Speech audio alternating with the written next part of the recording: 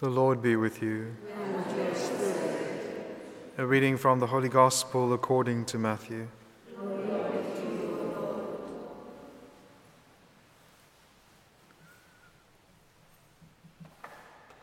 Jesus said to his disciples, "Beware of practicing your piety before men in order to be seen by them, for then you will have no reward from your Father who is in heaven. Thus, when you give alms, sound no trumpet before you as the hypocrites do in the synagogues and in the streets, that they may be praised by men. Truly, I say to you, they have their reward. But when you give alms, do not let your left hand know what your right hand is doing, so that your alms may be in secret, and your Father who sees in secret will reward you.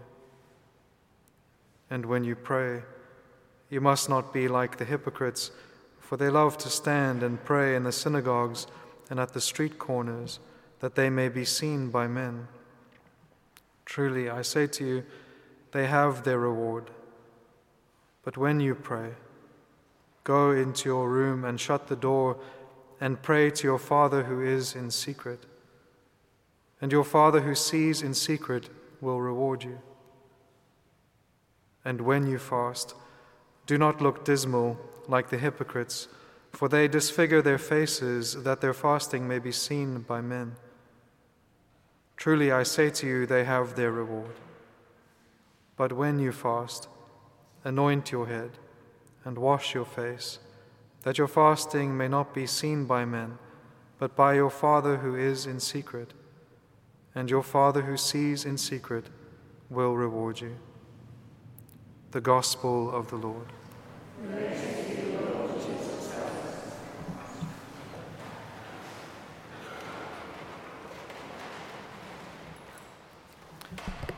So as we begin this very beautiful season of grace and of purification and a deeper movement towards contrition, sorrow for sin, and appreciation of the passion and death of the Lord, we begin with this very beautiful discourse from the Lord to his disciples.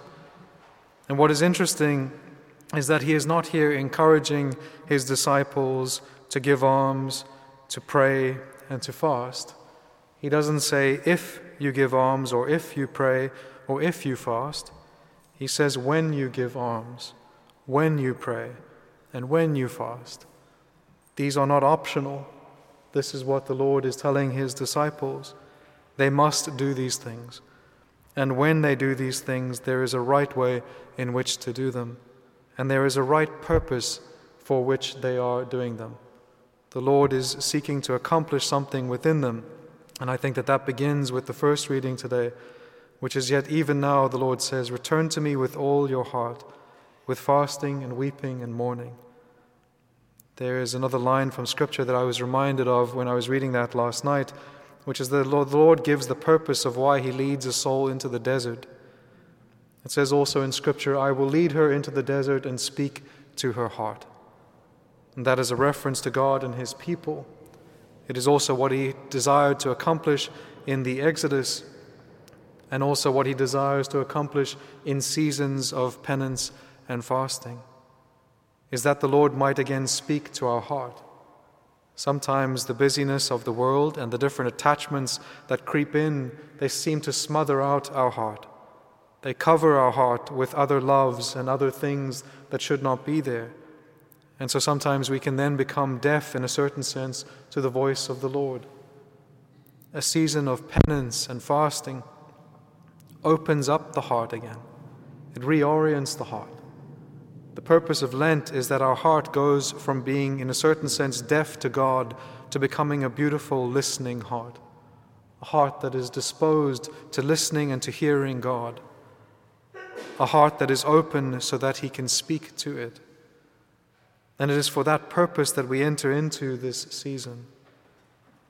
And so what the Lord says in the beginning here of the Gospel for today, he says, beware. In Greek, or in other translations, it says, take heed, be watchful. And so what the church fathers, a lot of them say, is that this is the call to that watchfulness of heart.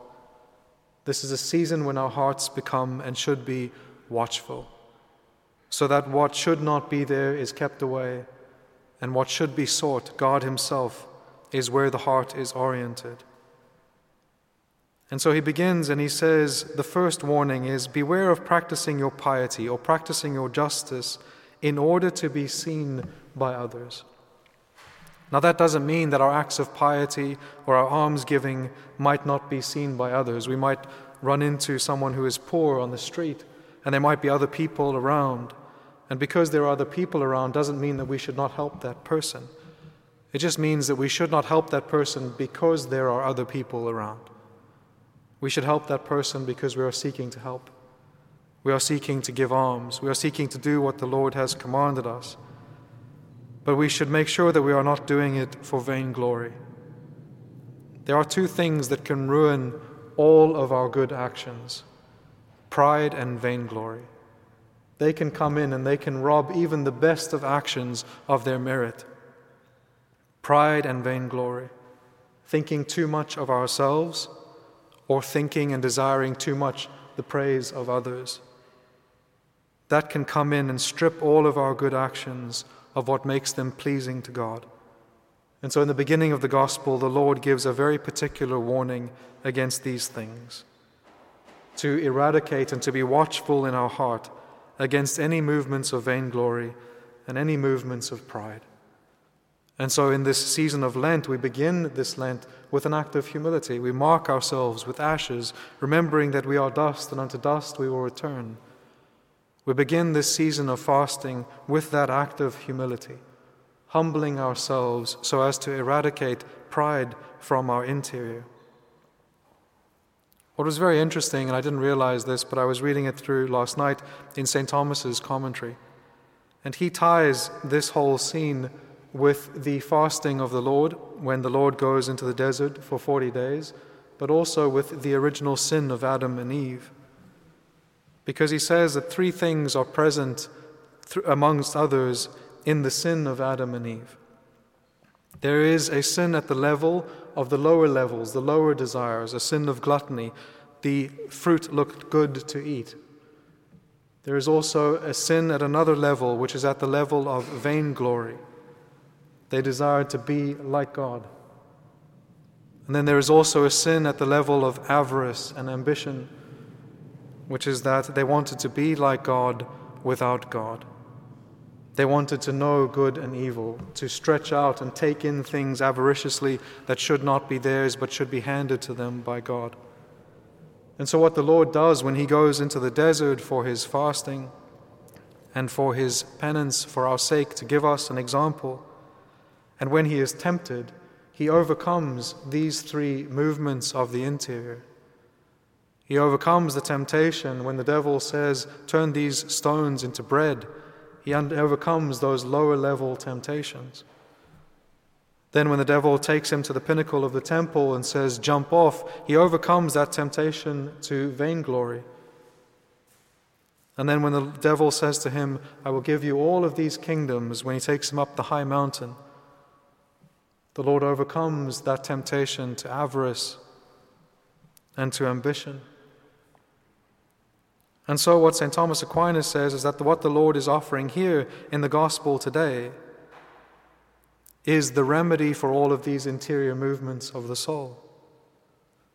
And so fasting is what we take on board in order to overcome those lower temptations, those temptations of gluttony and other such things. But then almsgiving is to overcome that temptation to avarice, to accumulating what should not be ours, and instead we overcome that with almsgiving and giving to those who need. And then that temptation to vainglory is overcome by prayer. Prayer is what humbles us, it reorients us. In prayer we are remembering God and we are remembering who we are. We are remembering that He is Creator and we are creature.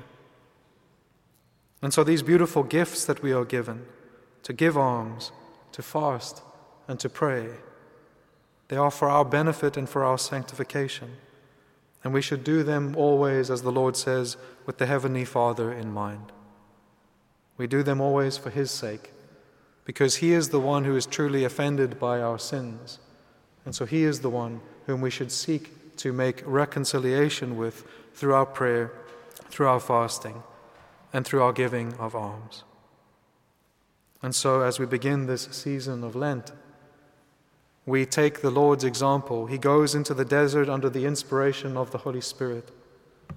And we pray that that same Holy Spirit will guide us through this beautiful season and make our almsgiving, our prayer, and our fasting pleasing to the Heavenly Father.